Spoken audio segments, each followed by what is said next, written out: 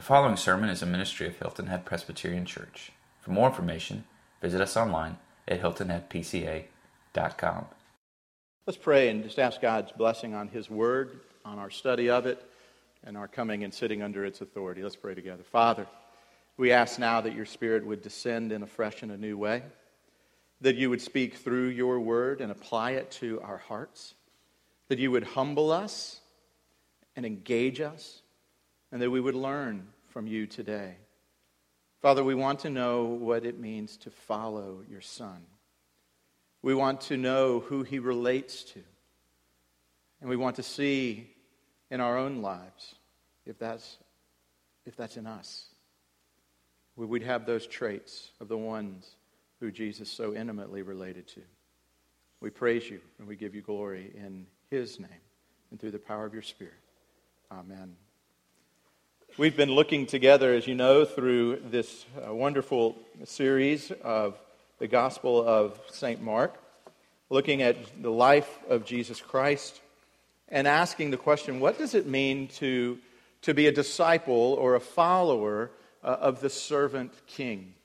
And bringing those two words together, because he is a servant. It said that he became lowly, that he came to serve and not to be served, but yet he was a king, and that means he's a king different from any other king. And there were some kings and monarchs throughout the course of history who would every now and then would dress like paupers, and they would go out and they would relate in their minds to the people who they ruled, but they would always go back in the evening to the castle. And there were always rules in the lives of the monarchs and of the royalty that you couldn't marry a common person. Well, Jesus comes as a different kind of monarchy, a different kind of royalty. And he comes and he says, not only am I going to leave the beauties of heaven, I'm going to take on the form of a bondservant, of a slave, of a servant, and I'm going to live among them and be among them, and I'm actually going to marry common people.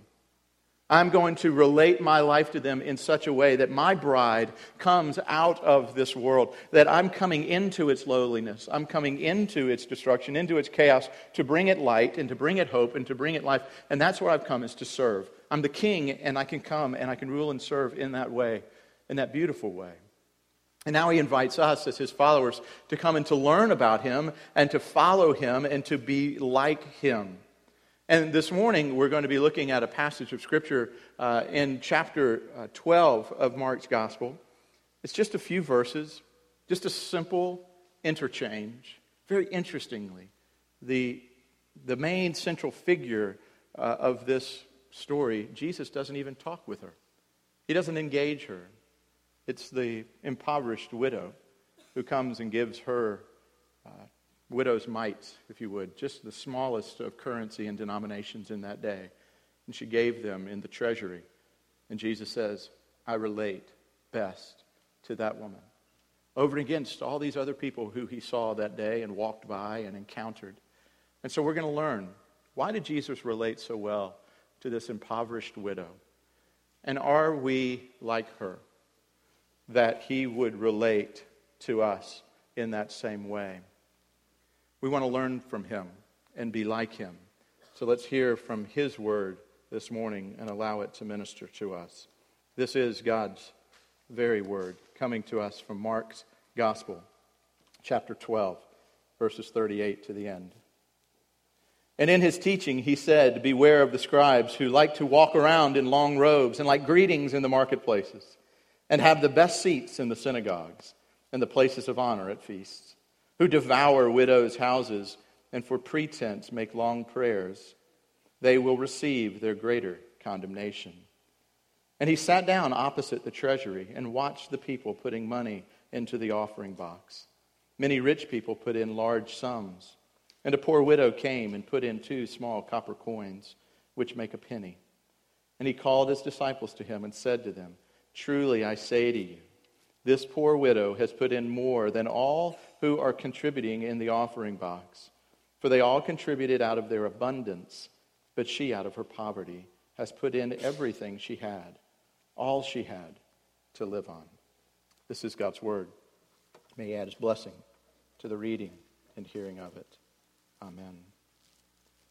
Jesus has just come into the city days earlier. We saw him walking on the road last week with James and John and the other disciples. And James and John, you remember, ran up next to him and said, Master, Rabbi, would you give us anything that we ask? And Jesus said, what do you want? They said, we want the power seats. We want the seats of the left and the right. We want to be established as the greatest in the kingdom. And Jesus says, you have no idea what you're asking. And then the other 10 were indignant with them. It says they were incensed, not because James and John were so arrogant that they would ask the question, but because they got there first. And they wanted to be able to do that with Jesus most likely and ask for those seats of power in the kingdom, for they had this misunderstanding of who Jesus was. And Jesus explained to them again, I have set my sights on Jerusalem. And it says that he was leading them. He was on the road leading them. And he said, you're to follow me. And you're to follow me to Jerusalem. And ultimately, within Jerusalem, you're to follow me to the cross. Because in my future is a cross. And therefore, in the future of every follower of Jesus Christ has to be a cross. Not just his cross, but our own crosses. We've learned other places where he said, each of you has to bear your own cross. Pick up your cross daily and carry it. And so we're asking these questions of what does it look like to follow Jesus? So we went into the city, and we called that entrance the triumphal entry, Palm Sunday, where the people who knew who he was, the people who celebrated him, who knew Messiah was coming, they threw palm branches on the ground. They put robes down. He came in on the white donkey's colt, and he entered into the city. And then it says that he went into the temple and he turned over the money changers' tables, and he was teaching about what God's house is supposed to be and really asking the question, are you willing to allow God to overturn your tables? Are you willing to have everything in your world upside down and turned over and to really understand who Jesus is and that he's enough for that and for you? And it says he left the city, and this now we pick up in chapter 11 and chapter 12. He's re-entered back into Jerusalem. And he's heading towards the temple. And the interesting thing about Jesus was as he's going to the temple, I don't know, there's sometimes when you or I, we're walking along, we don't want to engage other people. And so we just sort of walk, head down, looking not to the left or to the right. But Jesus was walking and he was constantly engaging people. It was actually, he was picking fights, if you were. He was picking arguments with classes of people, and we're going to look at them in just a second. And he was going along to the temple and then ultimately gives this teaching to the disciples about the widow. Well, for us, we have to ask the question, if I'm going to follow Jesus, I need to know everything there is to know about him because I'm supposed to be like him. I need to know who he relates to. I need to know what he believes in. What are the non-negotiables in his life? What are the values that he holds? How is it that he presents himself day to day? How does he live his life? It's not unlike what we would do in any of our normal everyday lives. When I was a young banker training to be a lending officer with what is now Bank of America, I was assigned a man who was my mentor, David Torres, played on the national championship soccer team for Clemson in '82, I think. It was when they won it, or something in that realm. But David was sharp. David knew his stuff, and he dressed well. And he knew how to talk to people. He knew how to engage the executive VPs. He knew how to engage the leaders in the community. And I would watch David, and I would look, and I went, okay, he wears these kind of shirts. And so I started and bought those kind of shirts. And he wore these kind of ties and not these kind of ties. And he tied this knot, not that knot. And his suit was this way. And if you had on a dark suit, you had on these kind of shoes. And if you had on a light suit, you had on these kind of shoes. And you never wore seersucker after Labor Day. And you knew not to wear white bucks after Labor Day. And you had certain things that you learned and you were around. And I watched him as we were at cocktail parties and different things of how he handled himself, how he talked. Even to the fact where he would, if he had a name tag on, it would be on his right lapel because he would extend his right hand and wanted your eyes to go right down his arm to his chest to see his name. And I watched him, and I learned how to be a better banker because I watched everything there was to know about David Torres. Jesus is saying to us, watch everything about me. Know all of my nuances. Know who I oppose and know who I draw near to. Find out who I relate best with, and hopefully you're in those categories of individuals. And you need to know who he opposes because you don't want to be in those categories. And so this week, we're looking at the widow and her gift. But what we're really looking at is who's the kind of person that Jesus relates best with? Who's the kind of person that Jesus relates best with? And the question for you then has to become, and for me, am I in that category? Do I hold those same characteristics and traits of the kind of person that Jesus is drawn to? Or am I in one of the other camps? And then also, looking at the people who Jesus is opposed to, am I opposed to those same kind of people? Or do I actually like hanging out in those groups and groupings? So let's ask that first part. What are some of the types and characteristics of the individuals that Jesus opposed? Well, you can find it on a simple walk. Jesus walks into the city and he engages almost every single group of people that he opposed in his entire life and ministry and continues to oppose in his life and ministry. And he begins by walking into the city in chapter 11, and he's greeted with the chief priests and with the scribes and with the elders. The to-do of the to-do, the top-level folks within the church of the religion of the day. These were the movers and shakers and the power brokers of the day within the church, and Jesus engaged them.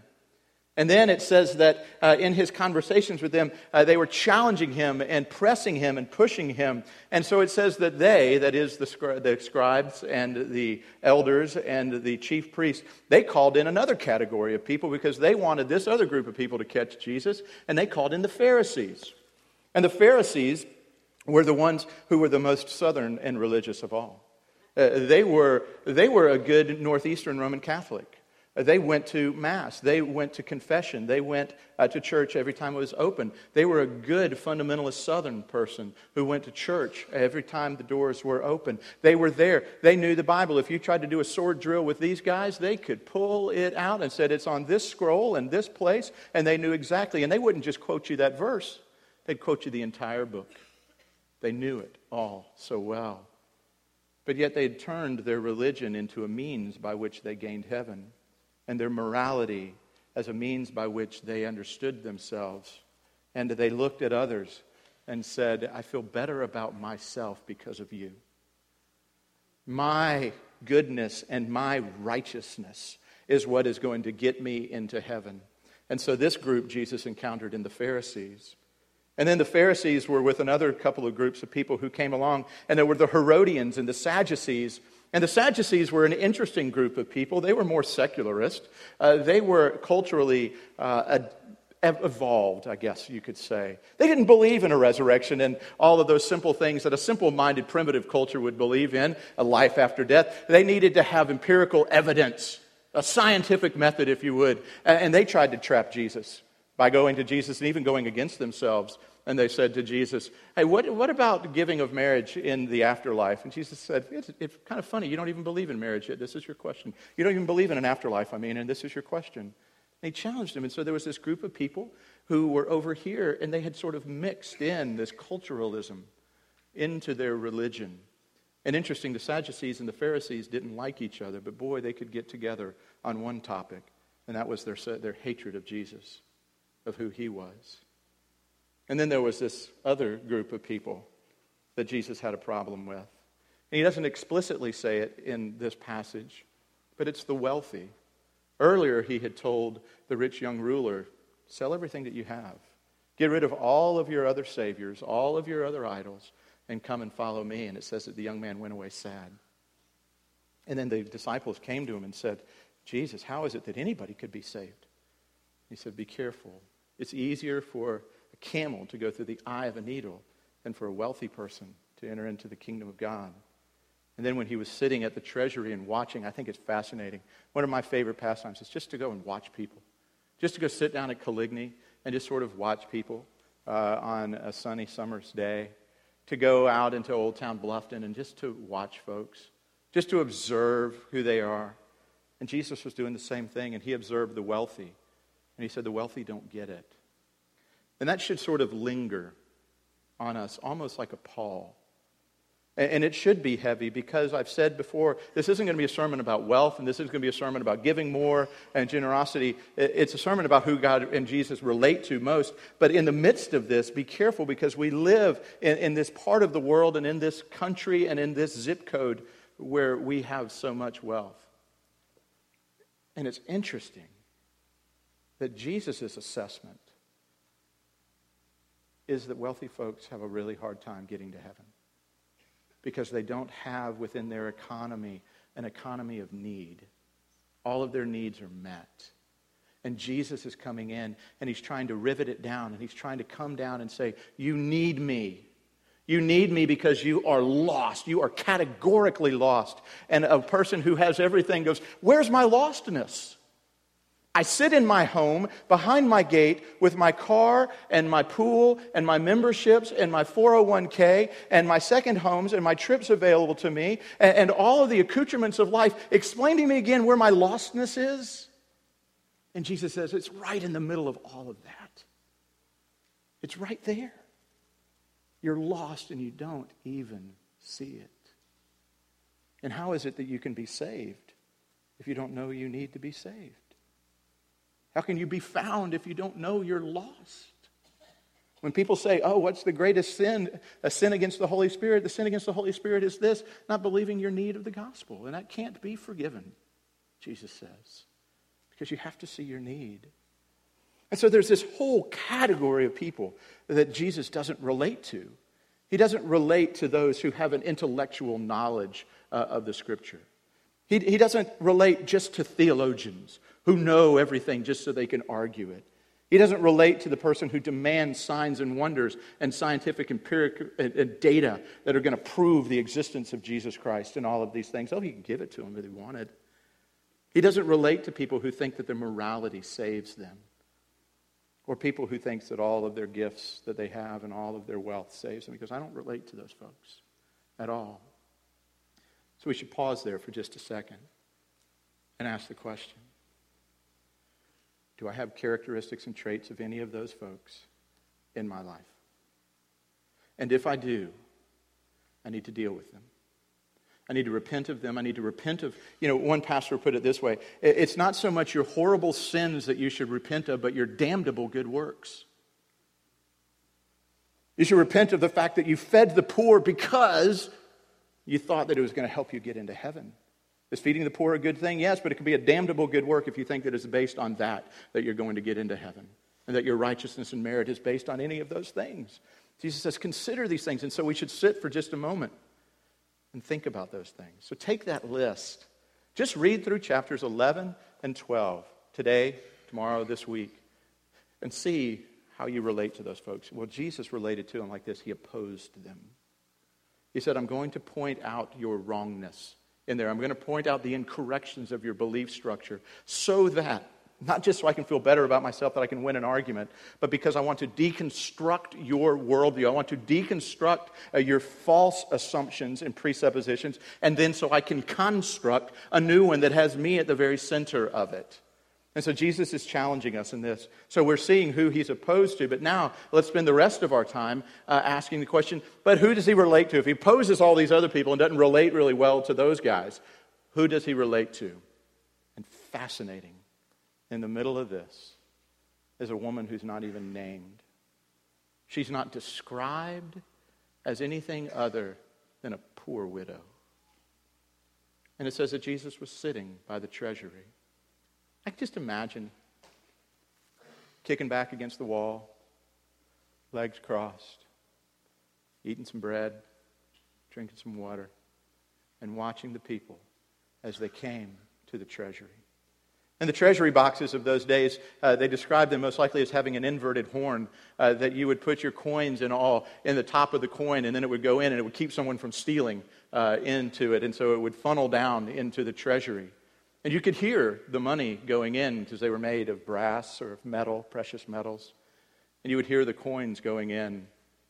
And I don't know that Jesus was so close that he could see, oh, the Smiths gave $100, and oh, the Joneses gave $50, and oh, the so-and-sos gave $1. But he knew, maybe based on the sound, that here were all these wealthy people tossing money in. And it really cost them nothing. But this little woman walked up, and she pulled what would be the equivalent, not even of a full penny. The currency that she used, the denomination that she used, was 1/64th of a day's wage. 1/64th of a day's wage. Less than what we would say is a penny today.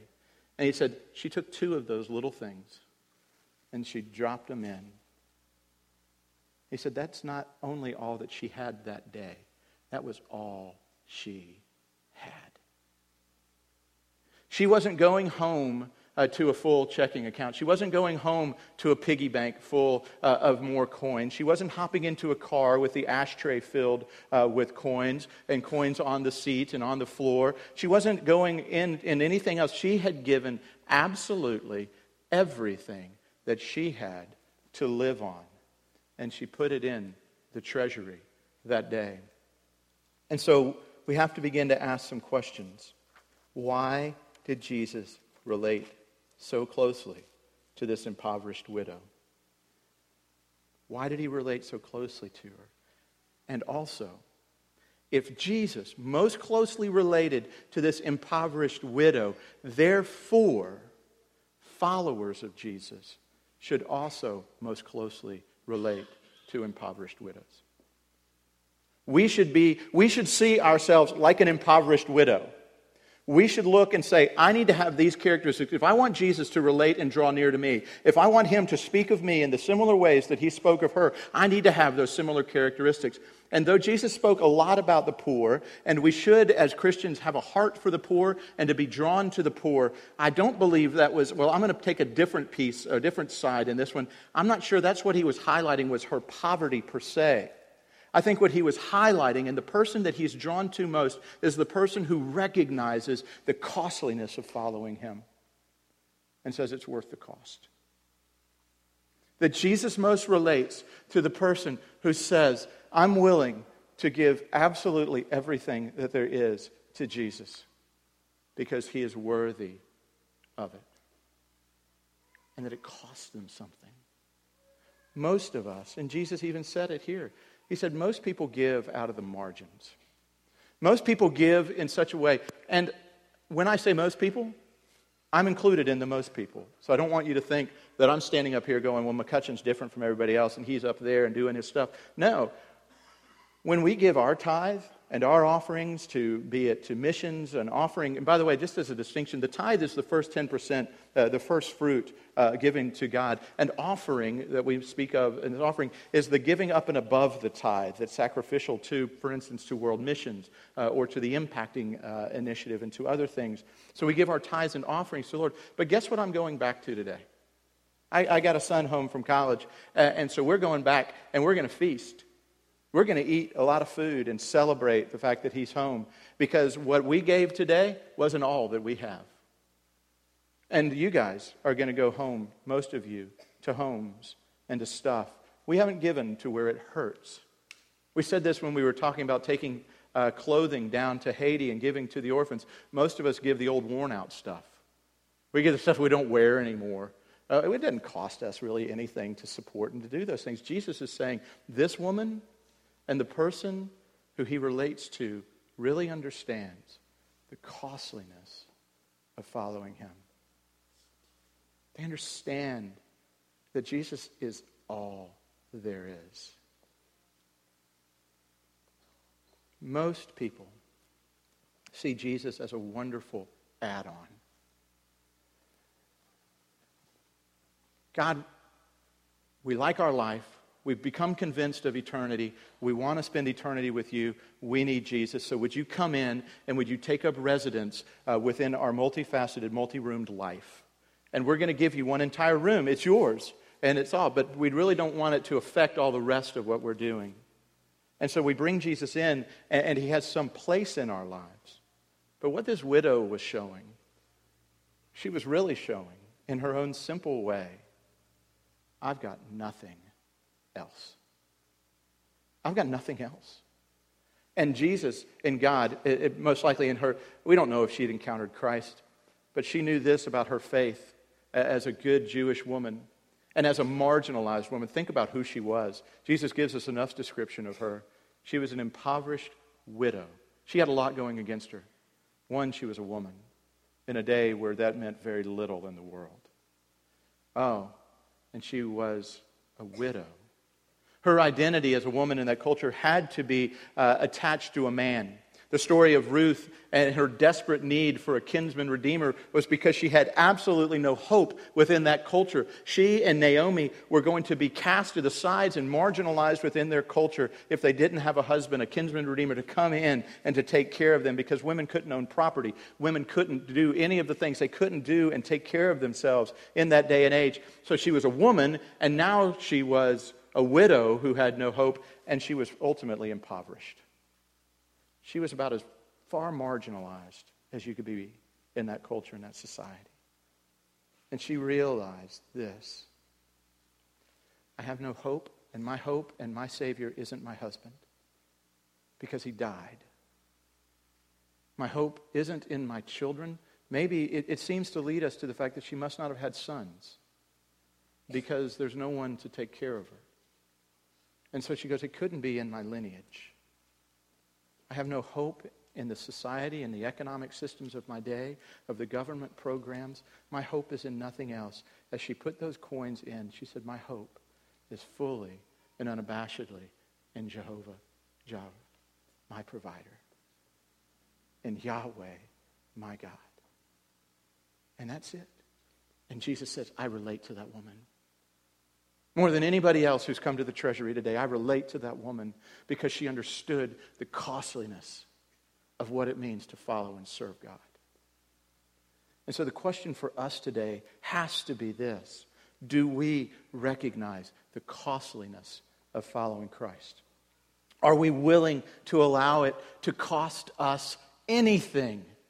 I joke, and I'm going to stop joking about it because it's to my shame, as I was thinking about it and pondering it this week, that when I play golf, I always hate it when people find out that I'm a pastor. Because then all of a sudden the confessions of sin start, and all the, I'm sorry I told you that dirty joke on the third hole, and oh this and oh that. And I just I just wish no one knew I was a pastor. And I thought, Jesus is going, Bill, I came down from heaven and I suffered on your behalf. I was kind of hoping that over that 4-hour span of 18 holes, maybe you wouldn't be ashamed to be known as one who serves and follows me. Maybe if you're a young person on a college campus or on a high school campus or on an elementary school campus, that maybe Jesus is saying, it's going to cost you something to follow me, to be identified with me. It's going to cost you something. Are you willing to pay the cost? And for husbands and wives to work through and to love one another in a way that the Bible calls us to live for Christ in that way. It's costly. It's costly, parents, to love your children the way God has ordained for us to love them, and children to love and honor your parents in a way that our culture doesn't understand and it looks foreign to them. Or how we approach our finances, or how we approach our elections, or how we approach whatever it is that's coming up. Jesus is saying it's going to be costly to you. Listen to some of these words of the costliness of following Jesus. And the first one comes in the very next chapter, in the conversation that ensues after all of this took place. In Mark chapter 13, Jesus says to considering this costliness, be on your guard. For they will deliver you over to councils, and you will be beaten in synagogues, and you'll stand before governors and kings for my sake, to bear witness before them. And the gospel must first be proclaimed to all the nations.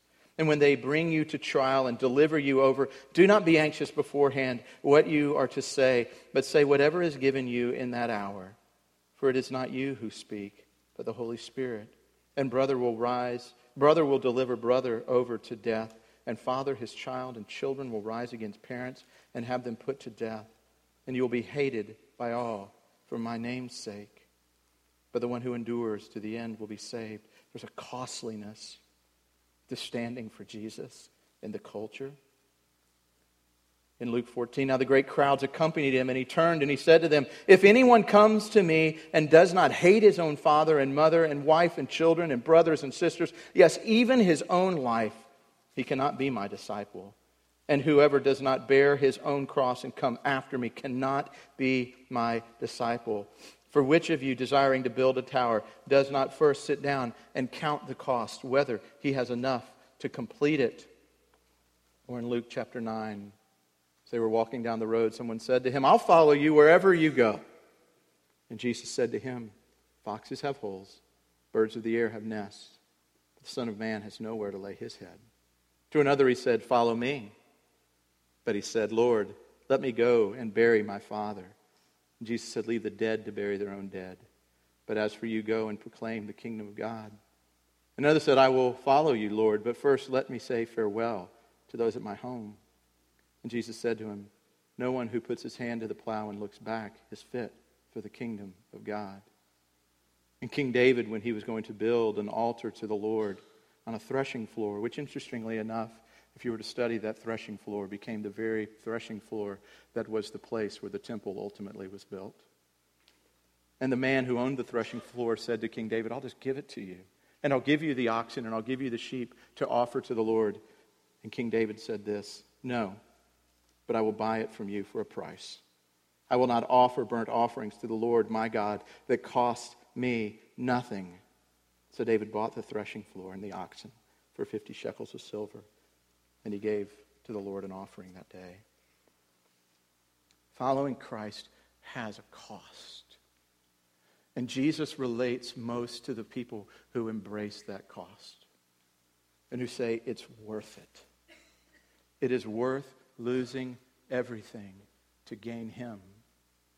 It's worth being marginalized in society if I have him.